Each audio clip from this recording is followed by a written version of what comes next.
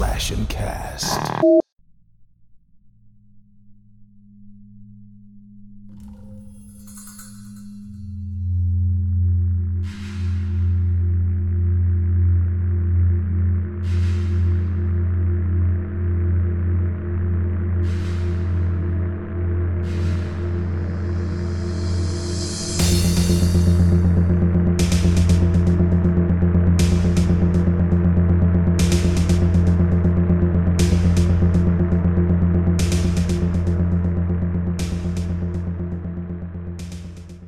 Welcome, fiends, to Handle a Whisker, presented by the Slash and Cast Podcast Network. Our show discusses horror movies and the phobias they emphasize. We have just wrapped up our Botanophobia deep dive here this past month as we looked at the fear of plants. And, we're pivoting for a little bit to focus on some of the newer releases for the genre before we deep dive into some more holiday horror movies, which, we got a new trailer for Violent Night earlier today. It was actually airing on TV, and I saw it, and I was like, oh, yeah, but this is a movie coming out. It's like the first week of December, so who knows? Maybe that'll be one of the first ones we tackle in December this year. But I'm your host, Totally Drunk, joined as always by my co-hosts Holly and John. Hi, guys, hi. how are you doing tonight? Hi. Hey, good. Yeah, you get to excuse John. He's a little nasally, but he's here, and that's the important thing. He couldn't make it to the mansion. I'm a little under the weather, so I have to quarantine I hope a little bit. I didn't give you anything last week. No, it's just a cold. Okay, good. But I just woke up with it on Sunday, and, the scratchiness. Well, I'm glad you stayed home then. Thank you. Yeah, otherwise we were just going to lock you in the basement, Yeah, you can record from there. It's spooky. It'd be a much darker backdrop, though, in that case. More Dahmery, less Haunted Mansion. Mm-hmm. Incidentally, have you guys been watching the Donner film, TV show? Dahmer? No? No, I haven't been watching it, but I've heard it's been kind of a popular show. People are talking about it. I'm a big fan of Evan Peters. You know what? I'm so sorry. I'm derailing the show already. Let's stay. It's fine. No, it's fine. Yeah, I was just wondering if you're like, I'm a big fan of serial killers, and yeah. And I want to be one? No, I do not, actually. No, I'm a big fan of Evan Peters. He's a really great actor. But I'm having a hard time watching the show. I think it's because they sexualize him so much that you're like, am I not supposed to hate Dahmer? I'm so confused right now. It's like, oh, poor Dahmer, and look, he's been working out. He looks so good, and you're like, he does look good. So the roller coaster ride is awkward, and so I haven't actually finished it. Nice, sounds cool. But yeah, not surprising. True crime is really popular right now, and there is always that weird kind of what do you call it, groupies for serial killers, on the internet and stuff. I wonder if he has man groupies, because that's what he was into. So, he died in 91, wasn't it? I wonder if he had past tense man groupies. That would have been nuts. I bet he did. I wouldn't rule it out. I mean, we got people with cults behind him and everything. So I feel like the show's just like trying to induce Stockholm syndrome on people, even though you're not actually captured. Yeah, absolutely. And it's a weird angle, which is not. It's actually really popular. Like you see that a lot, like the super sexy serial killer, right?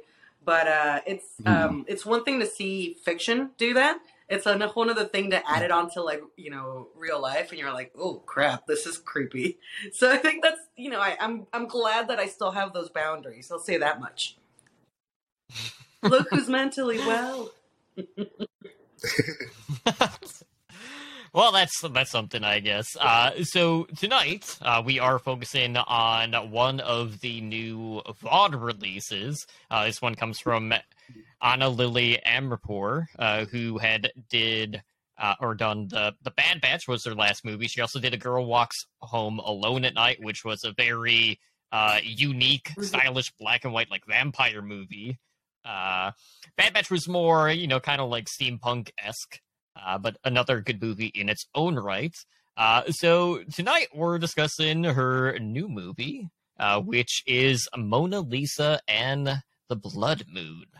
Now, I will preface this. I would not categorize this as a horror movie, just based off of what we got in it. There are some elements that might be seen as horrific because it does kind of deal with the supernatural, which honestly wasn't really explained like in the movie at all with the Blood Moon, which I thought was kind of interesting. I felt like we were missing a piece there.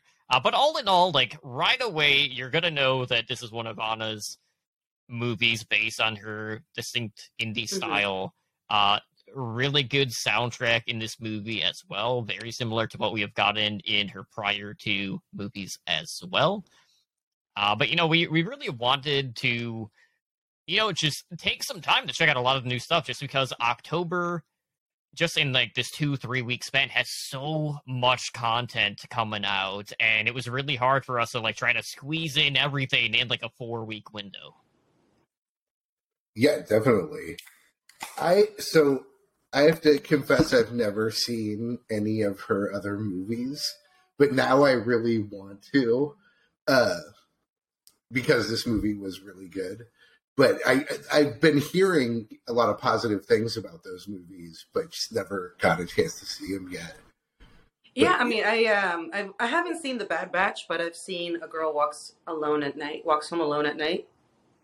And that's actually that's her as a lead in that movie, by the way. And I was, this movie just came out, and there isn't a lot out there yet. Although there are some reviews already bouncing around.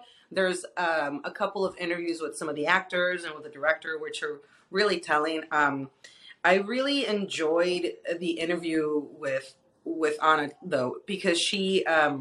One of the big complaints that some people had about the movie was that they didn't feel like the narrative was complete, and they sort of I wouldn't say attacked, but they really put that as a shortcoming of her as a director. And she actually spoke to that directly, saying that everything was planned to the most minute detail. Like, she's not leaving anything out. This is exactly the story that she wanted to tell. Although I do feel like, when I left the movie, I really enjoyed it, but I did feel like I was missing something. But I guess that's the whole point, right? And there was even more of a sense of a closure in A Girl Walks Home Alone at Night. So for you, John, that movie is about a girl who's a vampire who's just kind of walking the streets. And is it set in Iran? Where is it set in? I honestly can't remember. It's been so long, but it's funny because it's like all like throughout the movie, like she's seen as like a knight, a woman of the night, right, basically, which of course has a double meaning, right? In most cases. No, I'm a child of the night. Thank you very much. So in that movie, it's she does the same sort of, well, that's her technique a little bit, which is you get this sort of sense of the everyday of the like you're just her characters are walking through reality, and half of the time they're not, the reality sort of affecting them, and then half the time they're actually affecting their reality around themselves or around them. I don't know if that came out right, but like there's a lot of like wandering in her movies. So I like that, but it kind of leaves me feeling a little kind of empty, although it is very beautiful, and I do believe that that's her point. Yeah, I definitely noticed that it didn't have the traditional story structure, but it ended up not mattering to me because the movie was good and I didn't get bored and it kept carrying along. I actually really expected it to, because a lot of movies like this will start strong like this does, and then we'll kind of lose steam halfway through. But I think this movie always maintained the same level, which is a good thing and a bad thing. Like, I don't think it ever really dropped down in terms of keeping the story moving forward and keeping the energy going. But at the same time, it felt like it never escalated either. you never got like kind of, I mean, I guess you sort of get the exciting kind of conclusion, but not quite. It kind of, the story just kind of moves along in the same way, and then it kind of ends. But I thought it was so good though overall that I was like, okay, I'm fine with this, even though I would look at the clock and there'd be like 30 minutes left, and it was like, this is not following the traditional like structure. You know, it's not doing the normal things. Or when they're very obviously nearing the end, and I stopped it to see what time was left. It was like, it's almost over. Is that it? Yeah, exactly. It's just like, okay. And incidentally, it's funny that you say, T, that you wouldn't categorize it as a horror movie. I'm afraid that I did lose Joe about 15 minutes in. So we just watched Return of the Living Dead yesterday. I'm sorry, the Thursday. Monday. We watched it Monday night. And so I think I couldn't explain to him what the movie was about because I couldn't quite remember. And so he kind of thought it was going to be more of a slasher thing. And he got a little bored and he walked away. Whoops. I mean, the thing is I watched the trailer, which makes it look like a horror movie. And the first 15 minutes or 20 minutes feel like a horror movie, especially the opening in the insane asylum and what happens with the nurse and making the nurse stab herself and everything. It feels like a horror movie for sure in that beginning part. But then I was definitely thinking that about, halfway in, it was like, this is not really a horror movie anymore. This is more like an X-Men movie, like a dark X-Men movie. Speaking of which, this director did direct an episode of Legion. So, a little bit there. I haven't seen that. Oh, you'd love it. You should check it out. It's got your favorite actor from The Guest. That sexy serial killer that I'm into. Mm-hmm. I will note too, like upcoming, she also does have one of the episodes for the new Guillermo del Toro miniseries. She did a Twilight Zone, the new one, I think, right?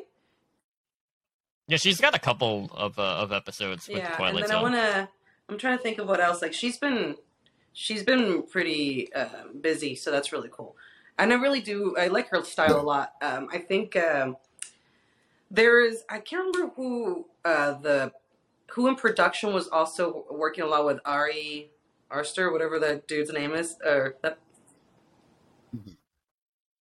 from Hereditary, yes. Who did Hereditary, right? And so, yes. So, I mean, I think we can attribute some of the visuals to that person's artistic endeavors. So, the movie was beautiful. The soundtrack was awesome. I really, I overall really enjoyed it. So, I was glad I got to see that. I have to say, in the very, very beginning, like literally the first 5 minutes of the movie, I was a little worried. In the first minute of the movie, I was sort of like, oh no.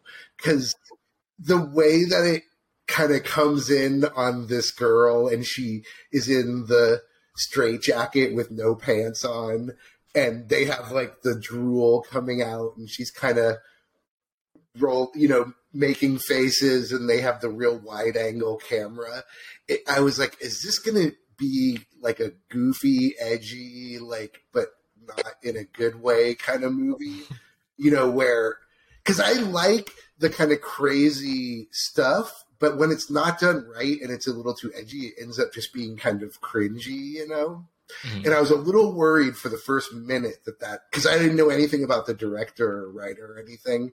And I kind of was like, uh-oh. But then a funny thing happened, which is that they started playing the music from one of my all-time favorite bands, High on Fire, which they are on the soundtrack. I was blown away to find, because I recognized this song, but I recognized it in a way where it was like I couldn't place it.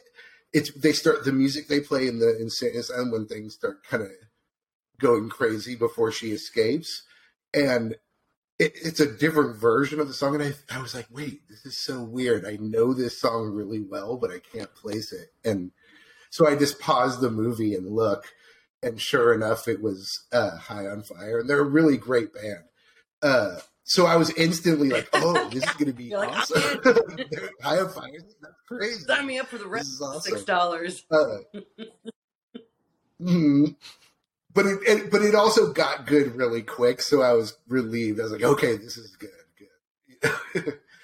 But I swear that not to be like, I'm no prude by any means, but the choice to have her in no pants in the very beginning of the movie is so kind of blatantly like, check her out, and it's like, you would never, they don't do that, to people. As bad as those places are, they do give you pants, I think, usually in those places. But no, I shouldn't complain about that. Was the only reason at first I was kind of like, what is this? I was with you where I thought, okay, like, for sure it was foreshadowing some sort of like sexual assault that was imminent. But I thought that was very sweet for the movie, that essentially everybody that she met, that she really interacted with, which would be Bonnie's son, Fuzz, was that that dude's name? Even Craig's character, who's, I can't remember his last name, and also I can't remember the character's name. But they were all either decent or straight up kind to her, which was really sweet, right? So it was, I mean, the person who got it the worst was Kate Hudson as Bonnie. Got beat up a couple times. Mm-hmm. That was rough. But so that was kind of refreshing that, usually in these movies, these characters are just dragged, right? So it was kind of nice not to see that directly, although some people did get it. Oh, totally. That was definitely something that I noticed right away. Because it starts out the way that you think it's going to go, where the nurse treats her horribly right off the bat and is abusing her. And it's kind of like, okay, yeah, of course. Like, that's what always happens in these movies, like in the Hollywood version of these movies. But then when she gets out and meets the metalheads, the skaters, the stoners, the nicest skaters on the block. Let's go for like $50 a pair. So it was not nothing. Mm-hmm. But it's realistic. That's the thing. Like Holly, what you're saying about the way the characters treat the main character is that the people in this movie act, I think, far more realistically than most other movies. Because in real life, like, there are obviously terrible people in real life who do terrible things. But for the most part, like, for instance, the first stoner metalheads she meets, in real life, those kids would actually act that way. They might not give her their shoes, but they wouldn't, in the traditional Hollywood version of this movie, they would have totally been like, well, they kind of tease her at first, and you think they're going to start being terrible to her, but then they're just like, oh, hey, like, once they realize there's something wrong and that she's kind of in trouble, they instantly want to help her. Unlike the trio from The Guardian, those guys were terrible. I wanted to rape and kill a baby. Yeah, they weren't like, where are her pants? Well, that's totally what I was thinking too. Was The Guardian is like the perfect other side of the coin of how this movie would have been done normally, or like if it was a Hollywood movie, or if it was a movie that was made in the past, where they had to follow the more traditional tropes. It would have just been a series of people being terrible to her and then her killing them with her powers, But, and I love, there are a bunch of really funny, I don't know if it was just me, but there were a bunch of really funny lines that were kind of just like regular lines, but they were delivered in really funny ways. Like when they give her the shoes, and the girl is like, to the one guy, she's like, give her your shoes. And he's like, oh, I know I have the smallest feet when he's taking them off to give them to her, because he's the one that should give her the shoes because his are most likely to fit her. But he was like, I have the smallest feet. That was pretty good. I dug that. And I also love how, like, throughout the movie, there's also kind of the run-in gag when it comes to Mona Lisa and wanting certain types of food. Because initially, right out of the gate, when she's leaving the mental asylum, Cheesy it's the poofs. cheesy poofs. Then it becomes, like, the French fries or the hamburgers. But, like, she's so fixated on, you know, just trying to replenish herself because obviously she hasn't had, like, been taken care of too well in, you know, this facility that she was at, you know, initially. But I thought it was really interesting that, like, okay, so she had her first taste of the cheese poofs, then first thing she wants to do right out of the gate when she gets out is go find more, you know? She needs to get more of that dust on her, you know, fingertips. Oops. Mhm. Well, to my, like, as someone who, you know, consumes tons of pop culture stuff, They were the cheesy my mind my mind was immediately going to that idea of that you see in like superhero stories or in sort of those types of stories where somebody who has mental powers always has to be like eating calories to fuel their power, basically, and that using their power drains calories, and so they have to be like replenishing with junk food and sugar and things like that. Which I don't know if you guys have ever seen or read any of the variations of Death Note, but there's a character in that story who is like a genius level detective, and he's always eating candy because the calories help fuel his brain. Yeah, maybe that's why I eat so much junk food. Thanks. But that's kind of what I was thinking. But That's also, not what I was thinking. I was just thinking Yeah. South Park the whole time. Just that Yeah. she's never And the going to cheese get junk poofs, food in an institution. She's very likely just getting like macronutrients. You know, like just like here's your protein, here's your potato Yeah. for carbs. So you know, when you get out into the Where real they put world, you food can down. eat some high quality junk food. So like how they put the tube down their throat at the and we find out later in the movie that she was basically 10 years? catatonic Yeah. up until the point. So they were probably feeding her with like one of those feeding tube kind of things, like protein shake. So, kind of I mean, thing. I also really I enjoyed the interaction with Fuzz. I know the dude is, creepy, but I mean, at least he was kind, right? So, I mean, again, you get the sense that he's going to try to, attack her. But at the end, I mean, he was being a creep, but at least he wasn't holding her against her will, and it wasn't, forcing her to do stuff. He was just being way too sly and a little gross. But then he turns out to be nice, so that's cool.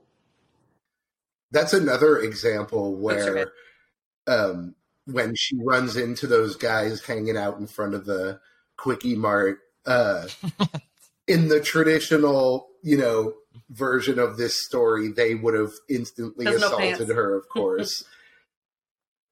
But they don't. I mean, they tease her and they make comments and stuff, but nobody actually does anything to her, which I found to be, again, far more realistic in a lot of ways, where, like, not to get too into the weeds off to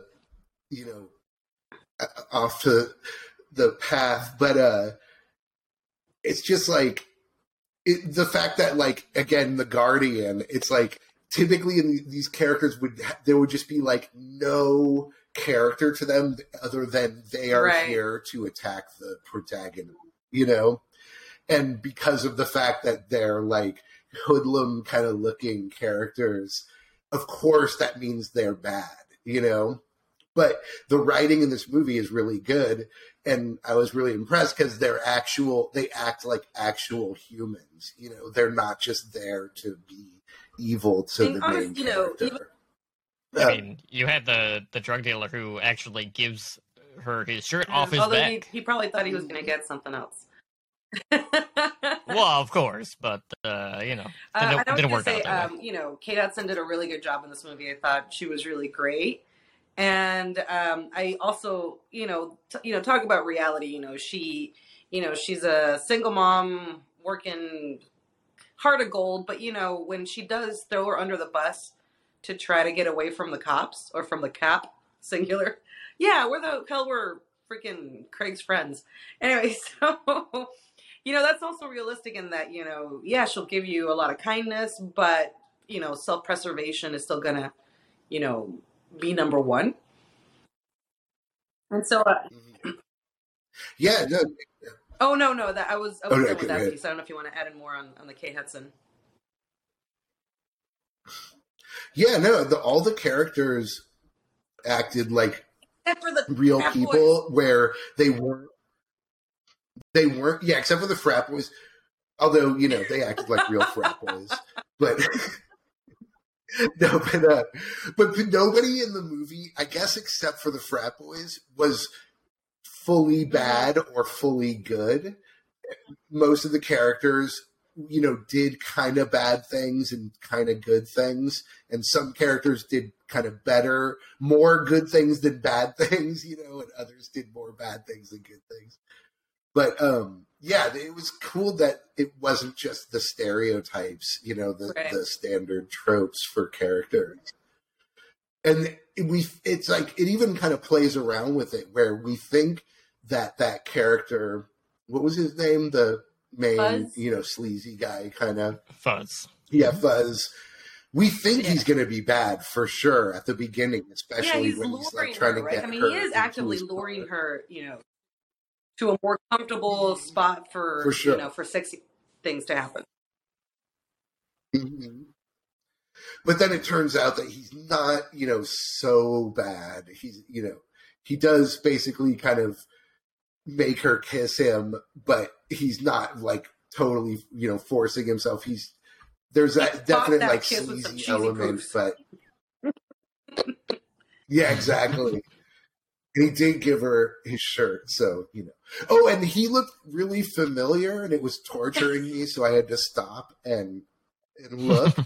And he is the guy who plays, I don't know if you've seen the first Deadpool movie, but he's the main Oh villain shit! Okay. from the first Deadpool movie. The British guy, I think, is Francis or whatever. And but and he's in other stuff too. He's actually a somewhat kind of He's famous British too. up-and-coming actor. Yeah, he's British. Yeah, and doing his, I guess, like sort of a Florida accent, maybe, or something. But, yeah, do we know where What's that? takes place, by the way? New Orleans. New Orleans, right. Well, Kate Hudson, who was great, seemed to sort of be doing that sort of stereotypical New Yorker accent that you hear a lot, and so I was kind of like, I guess she could be a New Yorker who moved to New Orleans, but she's not really doing a New Orleans accent exactly. In fact, I don't know that any of the characters had a Like thick nobody had a southern New drawl? Orleans accent. Is that what New Orleans sounds like? I have no clue. Because of course, we didn't mention, I don't know his real name, but the guy from The Office who plays the cop, who is also really good in this movie, he didn't have an accent of any kind. That's probably He for the basically best than talked try to his make normal. everybody use the same accent. Probably a For sure. good call. But he was good, and I was glad he was in it throughout. I wanted to see more of him, because there were kind of sections where he disappeared for a little bit, and then he would come back.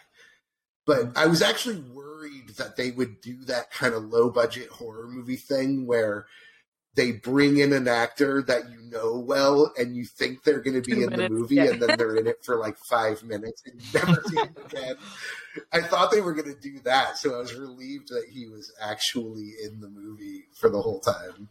Yeah, Craig Robinson had one of my favorite scenes later towards the third act, because I was just rolling at that part when he's talking to Charlie Oh yeah. at the airport.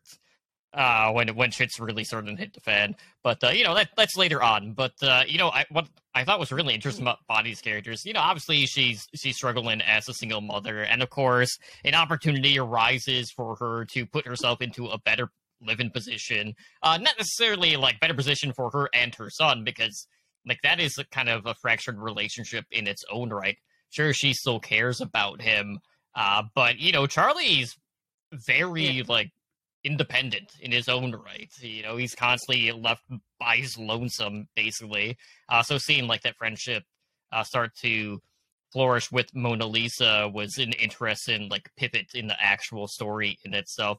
But of course, what Mona Lisa is capable of doing. So the single mother's like, all right, this is a get rich scheme, so we can quickly make a ton of money. And then of course, as a stripper, all of a sudden you have all these guys shilling out all this money. Then all of a sudden they don't have anything left. Yeah. So then all the other girls are not seeing any cash flow for them either. So that creates, some beef between the dancers as well, which I thought was really great because, of course, like you're going to go all in. You're not just going to go 40% and then, just call it a day. No, you're going to take that was a good scene. I like that. I mean, it took me a second to realize what was happening. I was like, she took all the money from all the dudes and they all walked out because they were broke.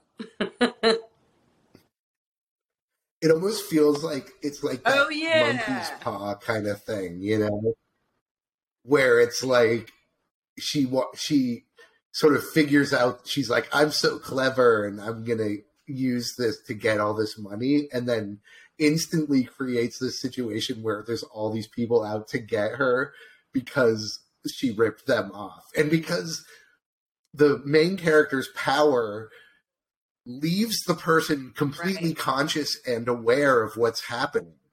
So when she uses people to steal money, they remember what happened and what she did. So they hold a grudge against her, of course.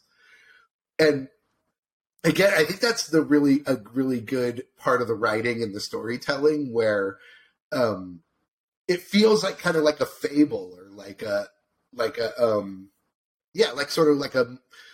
fable or a fairy tale, kind of, where it's like, oh, like here's this thing where you can get everything you want, or basically like the monkey's paw, you can get what you want, but there's going to be an equally negative thing that happens to you as a result of using it, and she, of course, ends up having some really bad stuff happen to her. And there's that other stripper who, I liked that scene where the other stripper comes up to her and is like, I'm not even mad at you, but karma is going to get you eventually because I know you're doing something messed up here. And then she doesn't, I get like to this.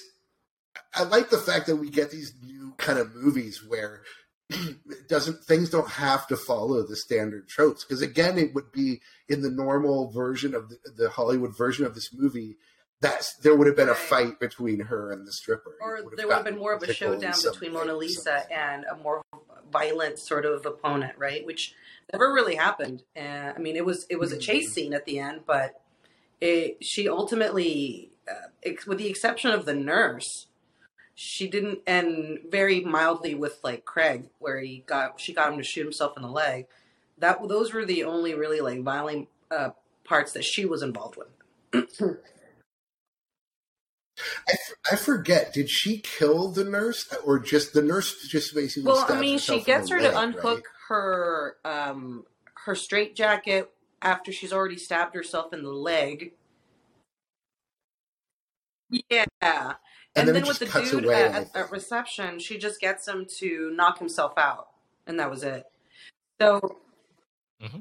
Yeah, basically she doesn't kill anyone. Well, and then she has the part where when Kate Hudson's getting beat up by the woman at the fast food joint, sort of helps her out that way, which like I guess that's a good way to introduce the characters. Although I was really happy how they introduced Craig's character in Mona Lisa, where he's just there to see to some drunk ladies by the Quickie Mart, and then has already heard a little bit about how there is a woman who's escaped from the institution, and clearly here's somebody who could really, be that person. Mm-hmm. Yeah, when he's looking, when he Yeah, that's what was the what was the cop character's guy, name? Because I right? keep calling him There- Craig. His actor's name. Harold. It's Harold. Harold. And I love how he has his leg brace on, and it's like they do an awesome thing where he's always like kind of hobbling around on his leg brace, and you can tell he's in a lot of pain because they always show him like drenched in sweat whenever he's kind of run somewhere or moved somewhere because it probably hurts a lot. I did laugh a lot about the chasing between Harold and Bonnie, and he's in a it's not exactly a cast. He's got a broken leg, I think, from the shot. I can't remember if he broke anything in.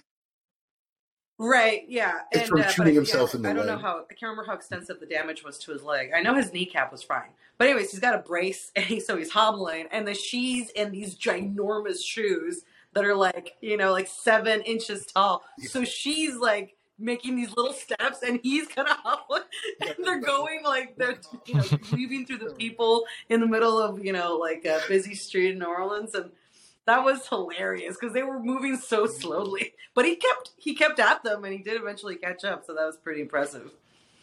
Yeah, that was hilarious. Yeah. But let's see what happens. So at this I don't want to jump ahead we walked too much. Through the fact that Mona Lisa escaped from the institution she was in.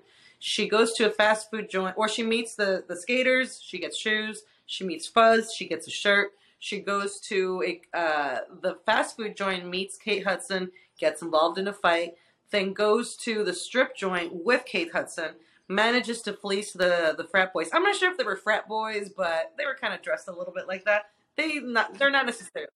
Yeah? I think they were.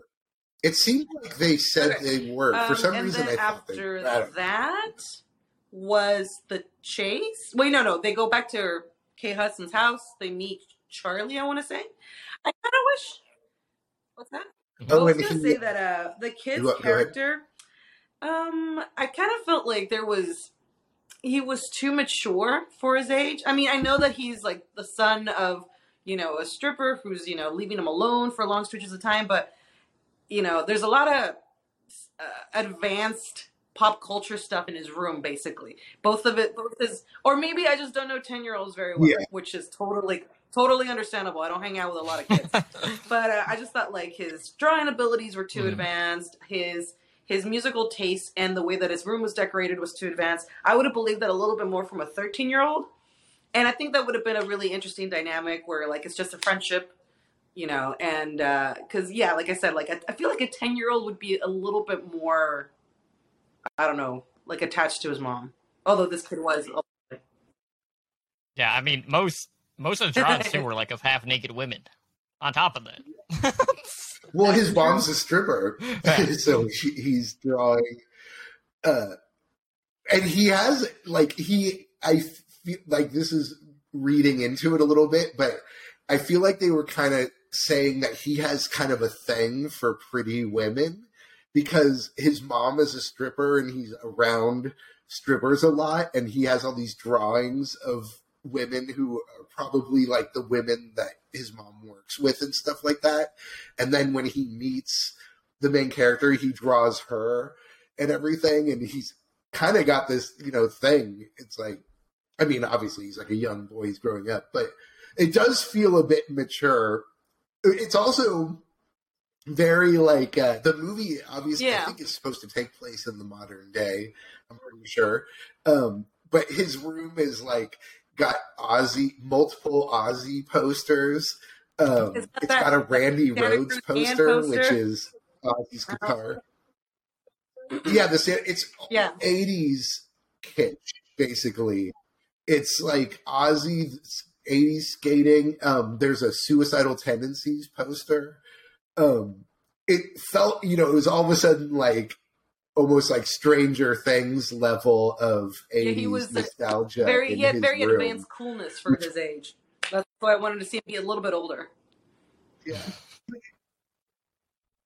But it could have come from his mom because she would have been the right age for that, True. and she probably was You an know, it's Ozzy funny. fan. At He that probably point, grew Joe up was still watching the listening. movie with me, and the first thing he noticed was like, "That's a Firebird." So he's got a what we're assuming is a fairly nice guitar as well for a 10-year-old. But it also, I mean, like, if we did a little bit of mental gymnastics, you could say like, well, if his mom's feeling guilty for leaving him alone so much at night while she goes to work, then it makes sense that she would try to fill that hole with a bunch of material stuff, right? Mm-hmm. Yeah, and she has money because they sort of seem to imply that even aside from getting more money with with Lee, Mona Lisa, that she probably made money even before that, because they show she's obviously very good looking. Mm-hmm. Yeah, I mean, New Orleans, I think you can buy a house for a lot. I think is still relatively, although maybe not in that area. She seemed to live in the main area. It might be expensive, but probably a more affordable lifestyle in New Orleans than other places. But yeah, I mean, they have a nice house though. Exactly. They have a 2-story house. And that's the thing too, is like, she's not like a bad mom in the blatant, like, kind of obvious way. She definitely provides for the kid and gets him money and stuff and food. And he clearly is not like, lacking really in any way other than the fact that she doesn't really act like a real mom to him. She acts kind of like a friend or like I thought a sister or something. Hilarious. This is just as an aside. When we meet Kate Hudson or Bonnie at the fast food joint, like, she doesn't look that great there, but by the time she's on stage, it's really working. I was like, wow, she looks fantastic. It was those awkward little shorts she was wearing, I think. And there were some shots where she looked exactly like her mom, Goldie Hawn. It was crazy. It was like, wow, she's really like... That was a little creepy, John. Like I know. Well, no, but Goldie Hawn is a sex symbol from... And even kind of from my generation... more even, yeah, pretty much, right? Like Overboard, 80s. Bird on a Wire. What was she in? House Sitter. First Wives Club. I'm a bit of a Goldie Hawn fan.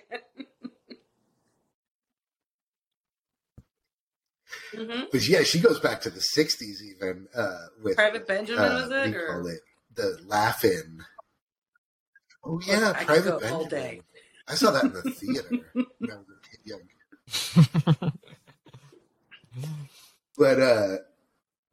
But yeah, so we don't really get much backstory. We start to get a little backstory on Mona Lisa, where we find out that her parents dropped her off at the asylum, right, and then she was just there for her entire life, pretty much. Because I was wondering, because the cop character thinks that she's a demon, and she kind of acts like an alien in terms of not knowing anything about anything. But then they do at least explain that she was basically catatonic for most of her life, and her parents just kind of dropped her like off, in the title of the movie is Mona Lisa and the Blood Moon. Maybe it was something between her age and the moon that triggered her abilities. Yeah, I mean, like, and again, going back to that interview with that director, she made a big deal about talking about how she likes the idea of when you're going out into the world and you're interacting with people, you don't immediately get everybody's backstory up front, right? You make assumptions based on what you're seeing, what you're hearing, and then as you're getting to know them, and this is something that she mentioned in an interview that I saw recently, that as you're getting to know them, you create a better idea or a better picture in your head of people. And so, she was mentioning how that part was intentional in the movie. I'm glad like this was set in New Orleans, because that kind of like played into the supernatural aspect too, because so much of New Orleans is kind of like based on the macabre. like the ghost tours and things like that. So it really played into the hand. In regards to like Mona Lisa and like the kid though, Charlie, when they were in the room like moshing, I was like, I was just waiting for like Mona Lisa's turn and for her to start like windmilling. And I was waiting for her to like just punch the kid accidentally, of course. But like that never happened. But didn't happen. And that was a funny. He said a funny thing too, where she asks him what he's doing, and he says heshing, which is funny because I don't know about you guys, but I've heard the term hesher before, which is a slang term for somebody that's like a metalhead, like a stoner metalhead is a hesher. But I've never heard the term heshing as, moshing, kind of thing. But I thought that was kind of funny because I was like, oh, is that a thing? Do people say that? Maybe we're just too old. That might be a new thing. They were playing, I'm pretty sure if I remember right, that was another High on Fire song. So I was really happy to see that. But, and yeah, he sort of, and this, just to bring up, you mentioned the movie The Guest earlier. This movie reminded me a lot of The Guest, where you have that character who is the dangerous kind of character who could potentially kill anyone or be really powerful. And he comes in and kind of has a positive effect on the family and everything, and the kid. It kind of had that feel, and same with the kind of neon where it takes place in modern times, but it kind of feels 80s at the same time. That kind of similar feel to it, and that's what it kind of reminded me of those scenes, like the scene from Terminator 2, where John Connor teaches, like Arnold about, hasta la vista, dude, and then hasta la vista, like where the kid sort of teaches the robot or whatever about how to act more normal or be like a normal person. Which, of course, and I'm sure you guys were wondering, I didn't do any reading or looking about what her sort of explanation is supposed to be, like what her power is or, how things work. I kind of felt like the most basic, like kind of standard is that explanation is just that she's sort of like a mutant, basically. She has some strange, I don't know if they implied anything about how when she I thought there was an implication that she was from North Korea. So then there might be some sort of like weird government, which is maybe where Kim Jong, and that her parents like escaped from there, basically. Well, it was kind of like she was seeing snippets of like the destruction on the news, so I think they were implying that like maybe she was a force of destruction, where she could like bring about a lot more damage than what she was actually doing. Well, and definitely, that is definitely, because I mean you can get that from watching it, where she could be so much worse and do so much worse than she actually does. And there's that definite kind of, they did a little, it's interesting you bring that up too, because it ties with where when the cop guy is trying to get her to put the handcuffs on, is trying to get herself or trying to get Goldie Hawn, or I mean, Kate Hudson to put the handcuffs on her, and Mona Lisa says, like, you think you're powerful? Why? Because you have these, and holds up the handcuffs. That, it's kind of like that. They're kind of making a commentary about like political, like power, like authoritarian power versus like the power of the people, or something. Yeah, I guess the alternative would be maybe they would see Mona Lisa as kind of like a sleeper agent, so to speak. Maybe she's just been asleep for like these 10 years and she's just now waking up.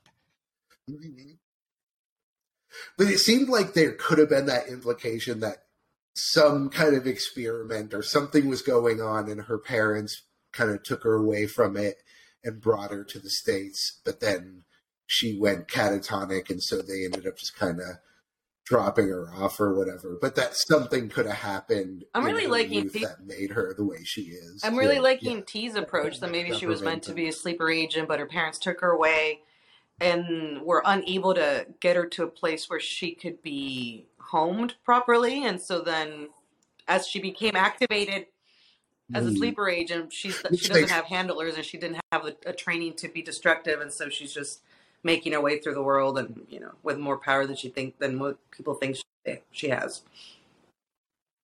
Yeah.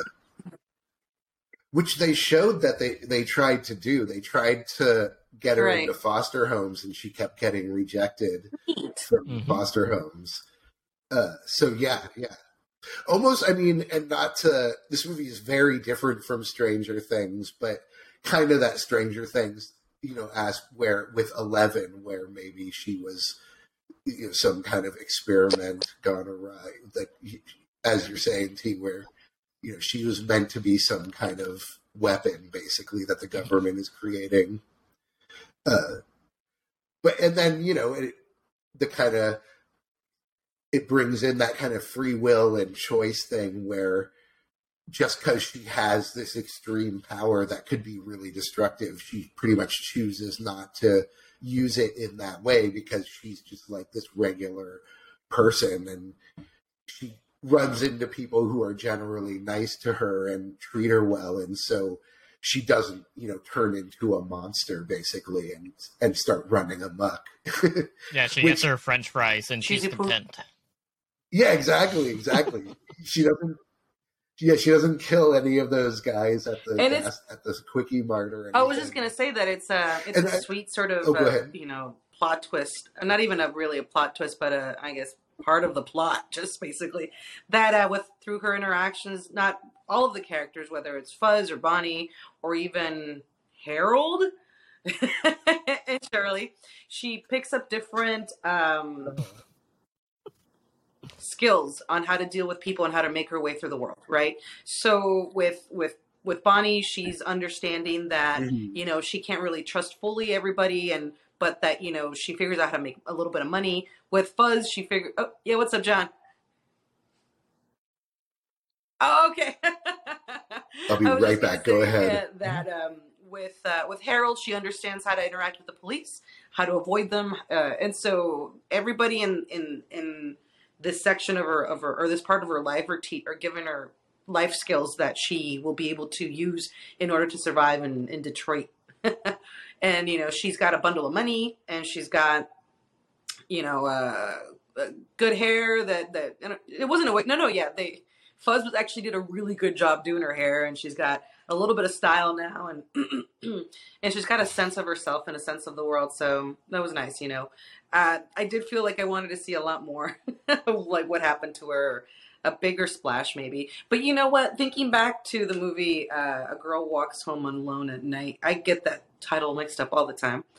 It's they're very similar stories, right?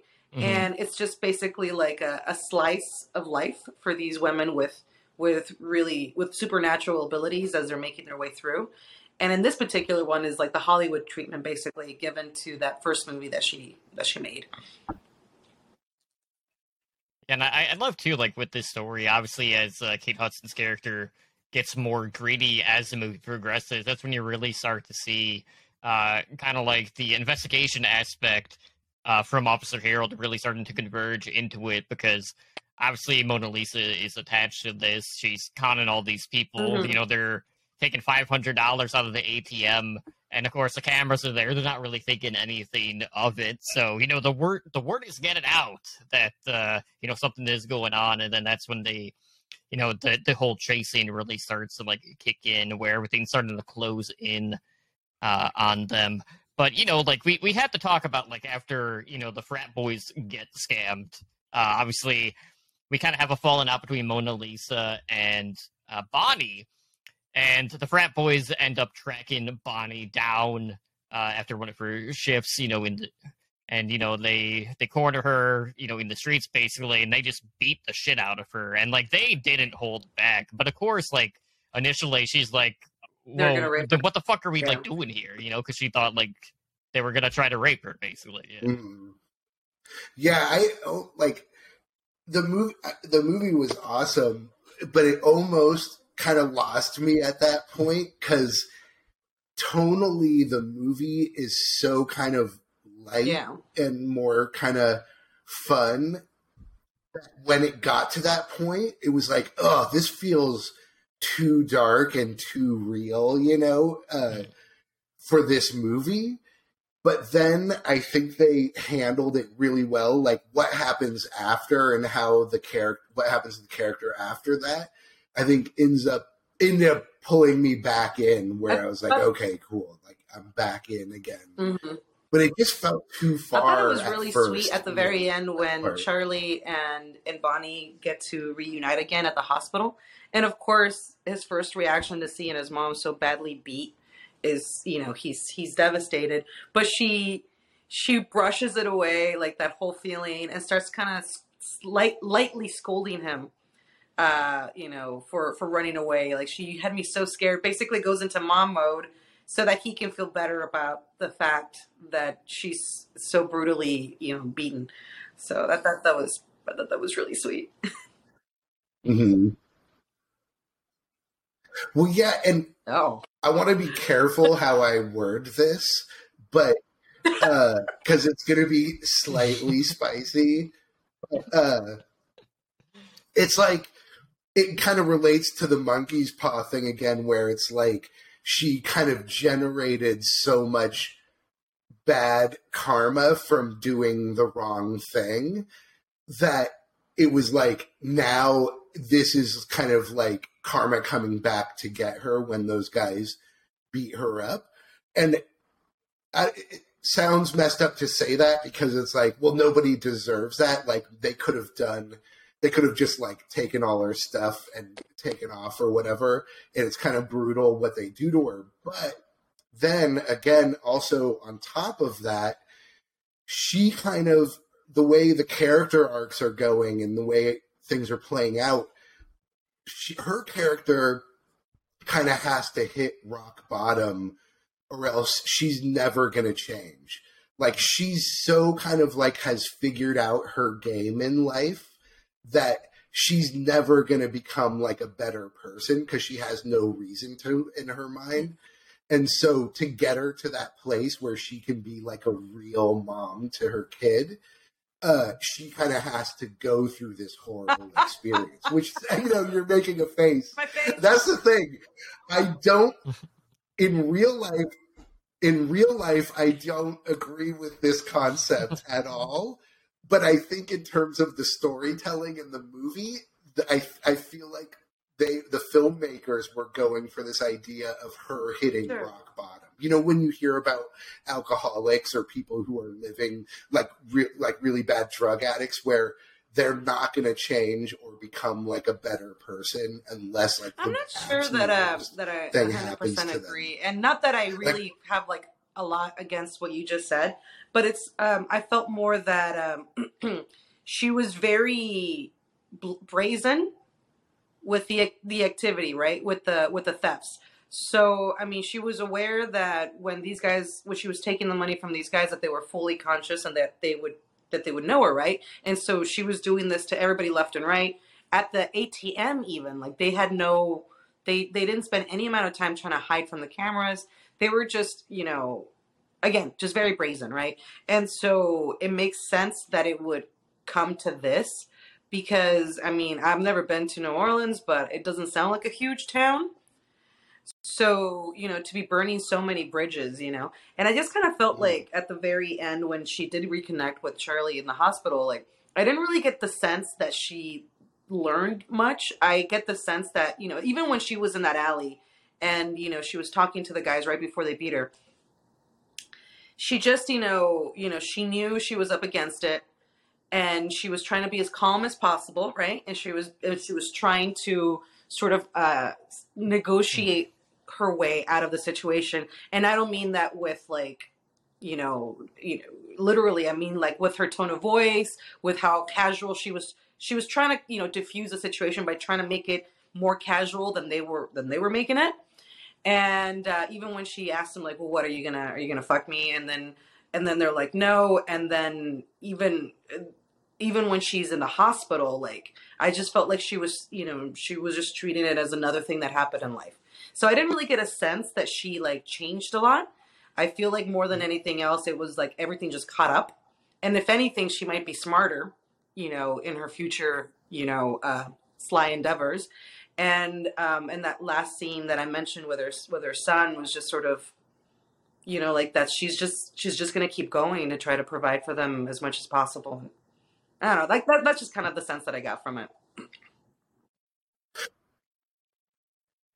Mhm. No, definitely. I agree with that for sure. But I would just point out that an interesting thing about the timeline is that the son has no idea that she's been injured or is in the hospital.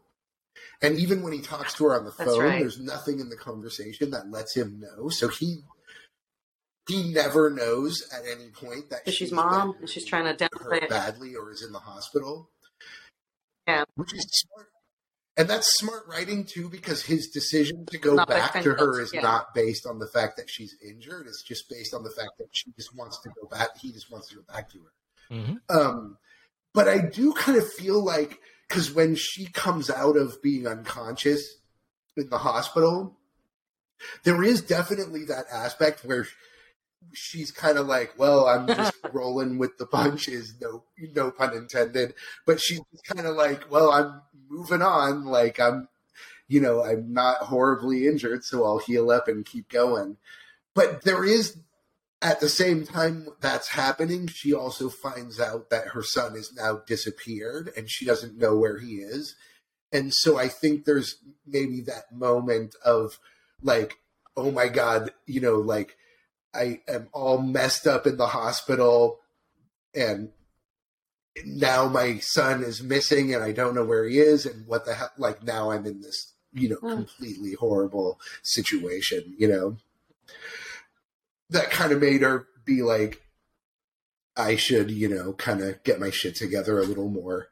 But I do feel like it's that my own analysis is flawed because in the movie, she really is a good mom, I think, generally.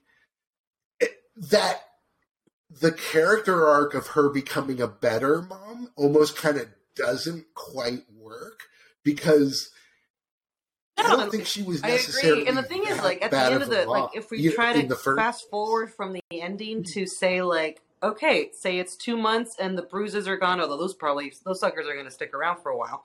But what I'm saying is, like, she's healed up, there's no changing in their life other than maybe Charlie being nicer to his mom. But I mean, ultimately, like, what she's doing for a living is probably the most lucrative thing she can be doing, given her circumstances. And it just doesn't seem like they're like what I can't think of what changes can happen other than them being, more, demonstrably, nicer to each other, right? Loving towards each other and stuff. Yeah. Being more kind of openly, right. That's the main change. Because really she's going to, I mean, she's going to have a hard time sort of going back to stripping because she's going to have but she's good at it. Damage until she can completely heal up. But exactly, ultimately, she's probably going to go back to it because, but yes. We're obviously speculating, but yeah, there's not a huge amount of change. That's at least in terms of the story, what we're given with the story. There isn't a big just place more, for her to go in terms of changing. How would you say? That much. Just looking forward more, because I mean, everything that she did with Mona Lisa was very short-sighted, right? It was the quick the quick money versus really having like a longer term idea of how she could benefit from this. Not that I'm supporting her, using Mona Lisa to, scam people, but again, it was like $500 here, $300 there. Like it's small potatoes, right? I mean, it all adds up. Yeah. And it's funny you say that because that plays into how she lives, where where basically stripping is fast, short-term money too. Like you can make a lot of money, but it's all kind of quick, short-term. You just kind of go in there and make your cash and leave. And so it's that same mindset of I just guess so. like, So kind then of maybe hustling for money, kind of thing. But she does. although She Taylor does probably need to come like up that with for like a very more long time. long-term plan. If Goldie Hawn's any indication, easily into her Mhm. 60s. Yeah, exactly. It's funny that like we can even have this conversation because it just shows how good, Yeah. how well this movie's written, where it has like real characters that you can actually talk about this kind of stuff. Because a lot of movies, especially some horror movies, don't go to like that depth, Yeah, we're not or really talking about the characters from have The that Guardian and going what on. they're in doing the them, next day. exactly. That movie was bad. Yeah, seriously. Have you seen- Yeah, I don't think there was any character I really cared about what happened to in that movie. Except maybe the baby. Yeah. Yeah, we don't want to see you become a tree carpet. Yeah, exactly. But yeah, I think it's funny because it's like when you mentioned earlier how Mona Lisa kind of learns skills from people and learns I think from people and is kind of like figuring out how to get through life and stuff. That's like a big theme of the movie because when we got to the end of the movie where they go to the airport and everything, and there's that cool scene where the son realizes he wants to go home to his mom, and so you think he's gonna, for a second, you think he's gonna betray Mona Lisa to do that, and then you realize he's come up with a clever plan to help divert the police. Yes, let's grab the That was nearest awful. Asian lady. That was so funny. And she was like, "Oh, you think all Asian people look the same?" That was so funny. And it's like awfully good coincidence that there just happened to be a young Asian lady walking by when he did that. But I was thinking during the end, it's like, for one thing, a clever thing this movie did was that people's knowledge of her never expanded to the point where like government agents were coming after her or like larger groups of police were coming after her. She was pretty much only being investigated by the cop and his partner basically. And their crimes were small time enough that she never attracted enough attention where it was like, she'll never be able to get away and just live her life. She'll always have people chasing after her. But they kind of didn't do that. They set it up where she really could escape. Well, I liked and- how and they kinda explained go that a little bit underground with and not the be way that pursued. Harold managed or communicated what happened to him, right? So the guy at the reception for the institution where she escaped, he was really vocal about what she did, but Harold was very aware of how crazy that would sound, so never really told anybody. So he always came up with plausible explanations for the things that were happening to him, why he shot himself in the leg, why he handcuffed himself, or how he ended up handcuffed to a gate. But so I can, it kind of creates, plausible, a plausible outcome for why she's not being found out for being, for having supernatural powers. Yeah. Mm-hmm. Yeah, and I love too, like when I actually get to the airport and they're just trying to find like the first flight out. They're going through like the options and it's like, all right, you could there's a flight here to Cleveland, Ohio. I can't remember what the second one was, and then they decide to land on Detroit, Michigan. I was like, who the Cleveland fuck is or going to Detroit? choose either of those Where two will I go? options? Yeah, those are both terrible options and severe downgrades from where they were. I was also thinking during that part that I feel like in this day and age, buying a plane ticket that way would raise so many red flags that they would just be like, they would just get on the phone to security and be like, someone just bought a ticket. I think you can do that. With cash. With cash for the first flight. I found like maybe you want to take a look at them, because the way things are now, like in the past, I feel like you could have done that just fine, but nowadays they're going to call the cops on you if you pay for a ticket. If you say, "What's the soonest flight out of town? Here's cash for the ticket," they're just like, "Oh, child, police, hello." Wait, and I want to that just reminded me. I also want to just rewind about a random funny part is when the hospital worker guy in the beginning, when she's escaping the hospital, when he pushes the alarm button, right? Yeah. For the when she is escaping, and it's like red sirens turn on, and it's like it's like. I'm pretty, not to nitpick, but I'm pretty sure that's not what happens. It's a silent alarm. Let's aggravate the situation with somebody who is potentially dangerous. And there's no protection for the man behind the desk. There's not even like a... Yeah. And also, just to kind of like deep cut nerd out for a second, when that orderly guy, or whatever, he was like the nurse orderly guy, bashes his head into the TV, it reminded me of Nightmare on Elm Street 3, where that takes place in the insane asylum and the girl smashes her head, welcome to prime time, bitch. And the girl smashes her head into the TV.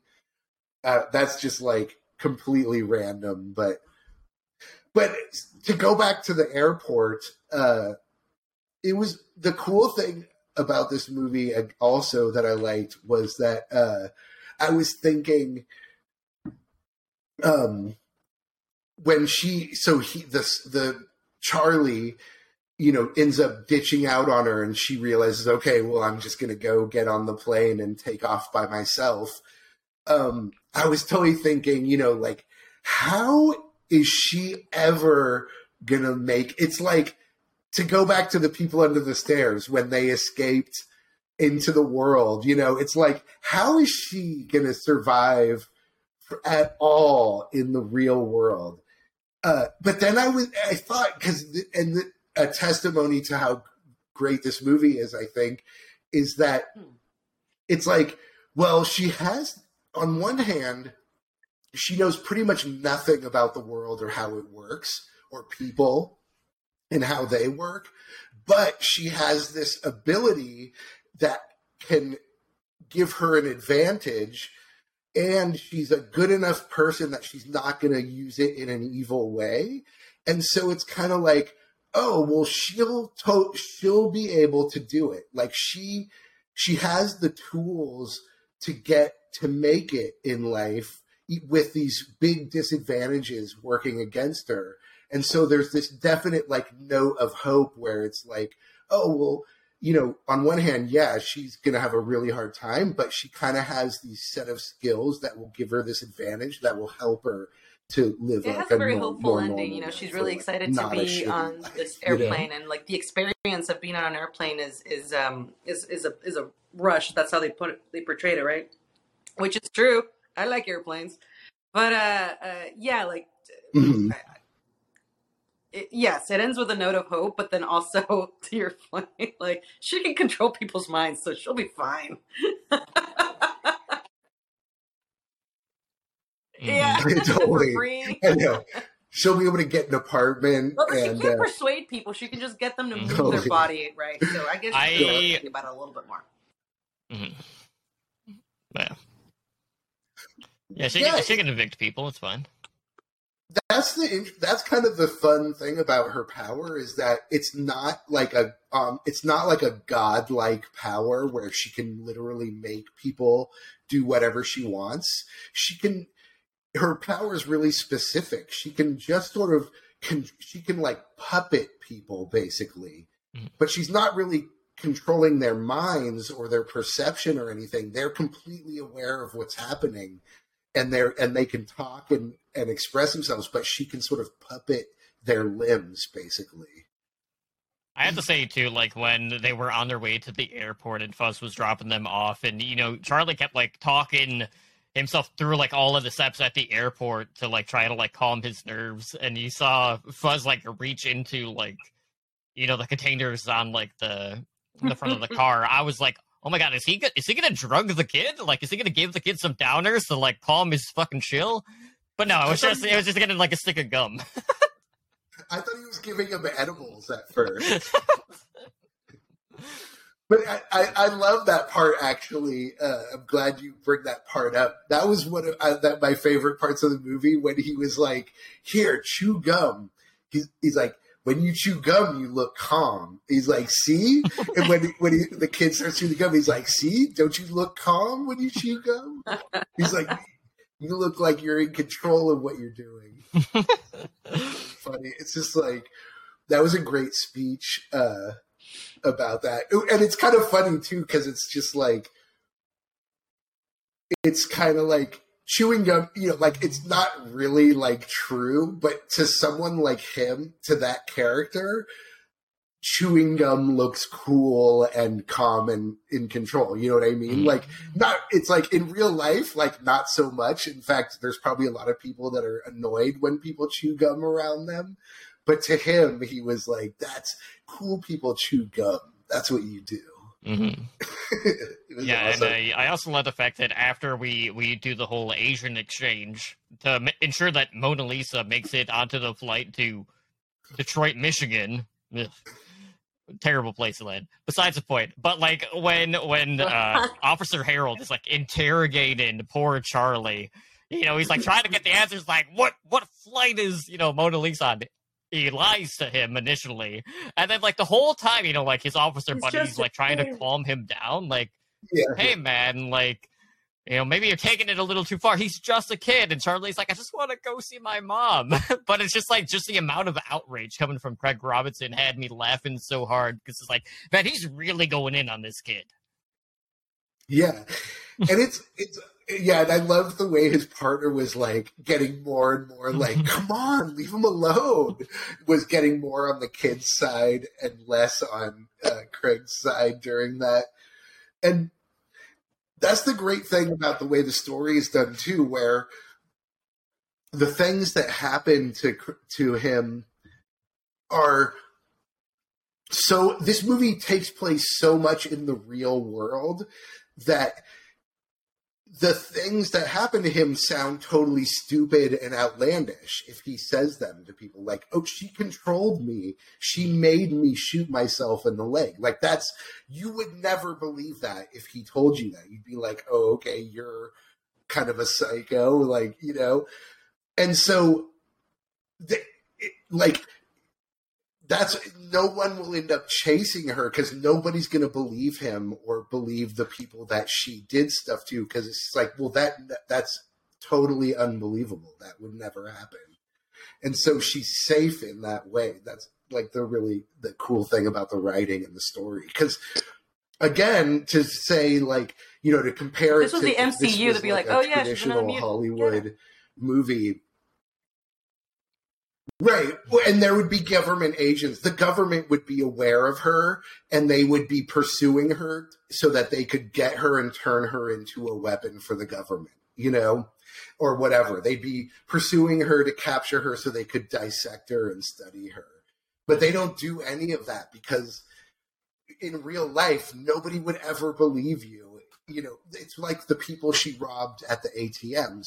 Literally, all they did was just have the people take out $500 and hand it to them. They didn't, you know, threaten them. They didn't do anything weird. They just were like, hey, give me $500. The person did it. So you can't, it's like, even though that person says, I didn't want to give them the money, there's no gun, there's no evidence of any crime, really. You know, it would be very kind of hard to prove if it went to court that they did something overtly wrong, you know. And she could even say, you know, I keep Kate thinking Goldie Hudson. Hawn.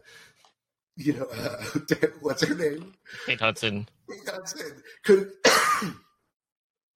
could even say, oh, like I'm a, stripper and he owed me money from the strip club. And so he was just paying me for that.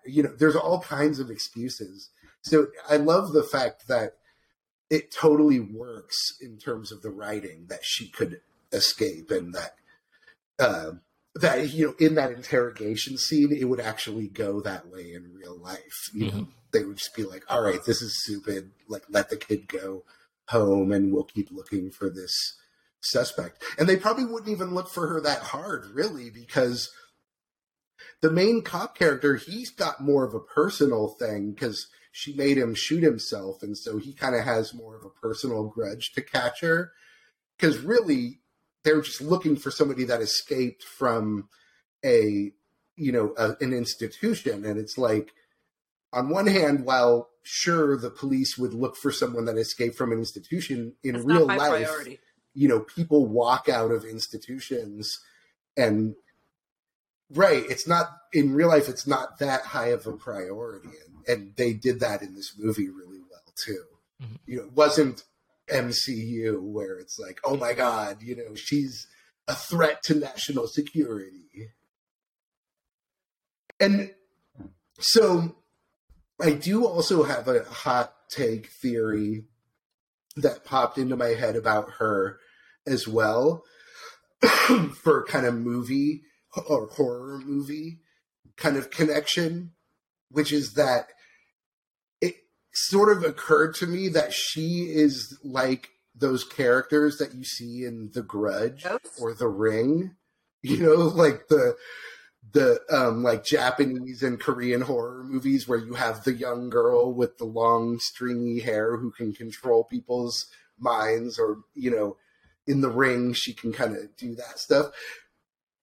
Maybe she's like that, and in The Ring, that girl, she exhibits weird powers and her parents basically give her up to a foster home or like to an orphanage, and then she, I think, is adopted, and then her parents basically throw her down the well in that movie.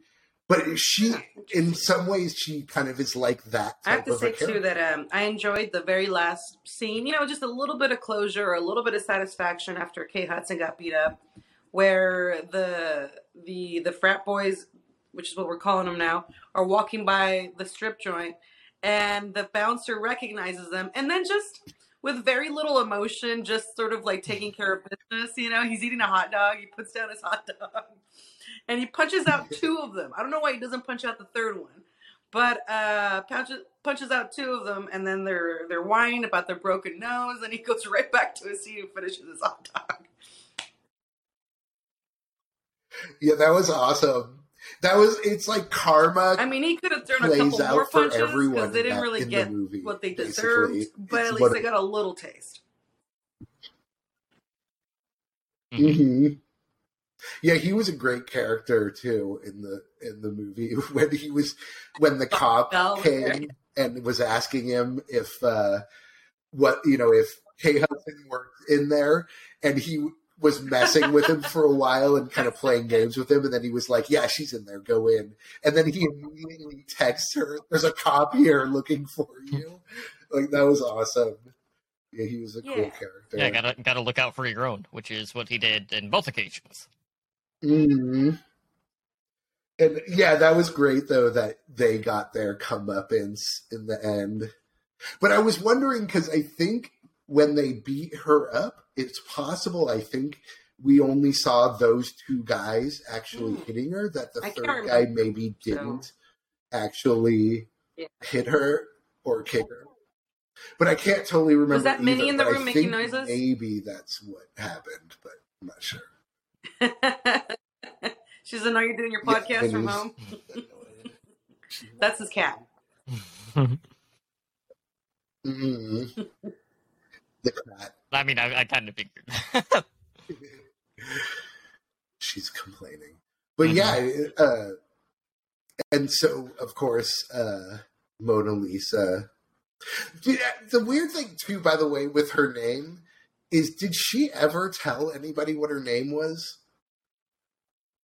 No. Because they just suddenly knew they knew her name. Like, they called her Mona Lisa, but I don't remember her ever, like, letting anybody know that her name was... I liked how they say the name Mona so Lee? much that it stops meaning Basically. the painting.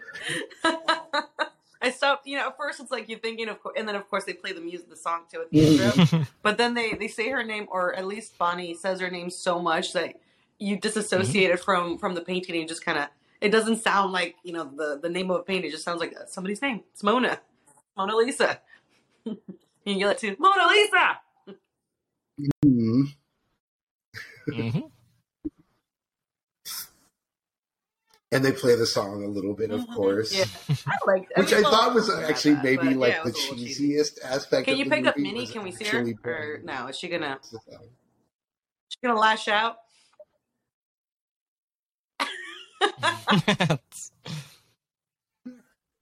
She doesn't want to be on camera, but she's a star. She's running away. She Of doesn't course. want Of course. she Minnie, come here. Come here. Will She's not like- be showing my like, asshole. No, John, I know what you do to cats on this podcast. Oh, there she is. Don't show them my asshole. No butthole images. Minnie is what, 10 or 11? Oh, there we go. Perfect. Minnie. She's 12. Time to start saving up for the She's quinceañera. 12. Totally.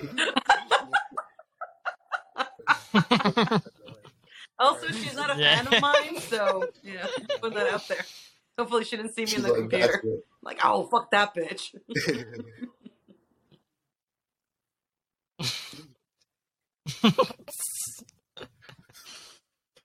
So on that note, obviously we don't know what happens to Mona Lisa when she lands in Detroit. Kind of left it open ended. Yeah, but, she'll be fine. she has enough tools to survive on her own, no problem, I'm sure.